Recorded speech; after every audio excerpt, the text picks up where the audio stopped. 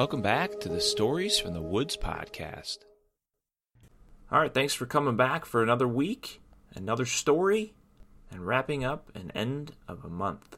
Here's a story about someone who's drawing and how their imagination can really bring them to life. Have a great week, and we'll talk to you again on Friday. Shade Town.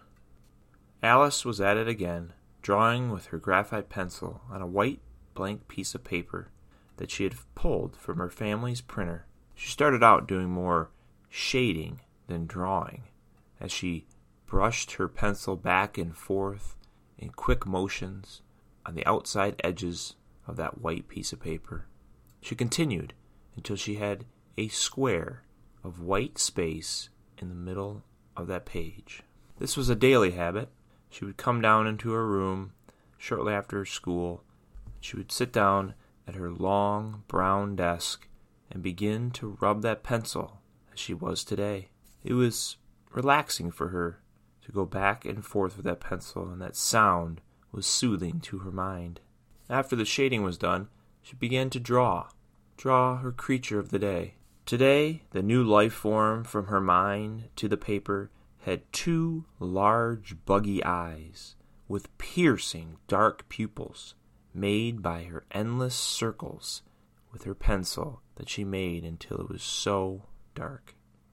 The entire body was egg-shaped. The eyes were a part of the body, no separation of a head. Small claws were coming out as the hands, with what appeared to be chicken-like legs, coming out from the bottom. A few wispy strands of hair were drawn out of the top of this creature's head, and they went the length of its body. And she drew a simple, straight mouth on this one. After she put the finishing touches on it, she sat and stared at it. "I will name you Zan. No, I'll name you Zanka." She then proceeded to circle her pencil around that inner square, speeding up the pace as time went along, until Zanka's pupils looked at Alice. Out of its small mouth the sound came, "Ugh." That straight-line mouth had opened when that sound came out, and now it was back to a straight-line mouth. For you and me, that would be very strange, but for Alice, this was normal from her creations. Alice stopped her motions with the pencil and spoke back to the creature, first in English. "Hello, Zanka. Oh, that's right. You do not speak English." "Erga, Zanka," she said. She continued on with a conversation with this new creation. "Erga, said the Zanka. Replied Alice. And this continued on, and I couldn't tell you what they were saying because I don't know that language. The conversation stopped when Alice's mother called for her to come to dinner. Alice responded, "I'll be there shortly, Mom." Alice picked up that piece of paper with the Zanka drawn on it and proceeded to go over to one of her bedroom walls, using a stepladder. She climbed up till she could reach the top part of her wall, where she grabbed a clothesline pin that was attached to a rope that went all the way around the perimeter of her bedroom. She clipped the sheet of paper to the clothesline pin. Then Alice announced, "You are now part of Shade Town, Zanka. Meet all of the citizens that exist today."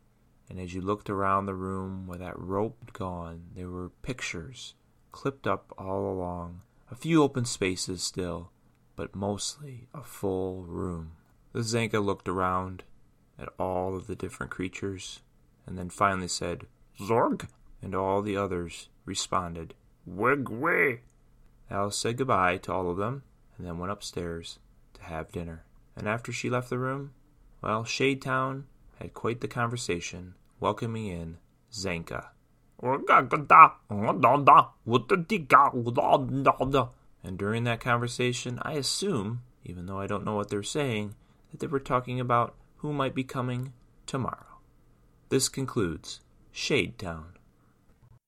If you'd like to support Stories from the Woods podcast, you can leave us a review, make a donation using the link in the show notes, or share the podcast with family, friends, local libraries, and schools.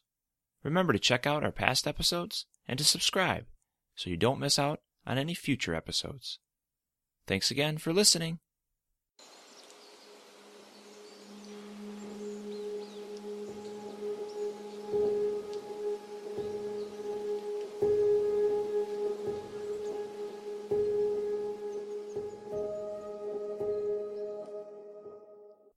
This podcast features the song Surreal Forest by Medane, available under Creative Commons Attribution Non-Commercial License.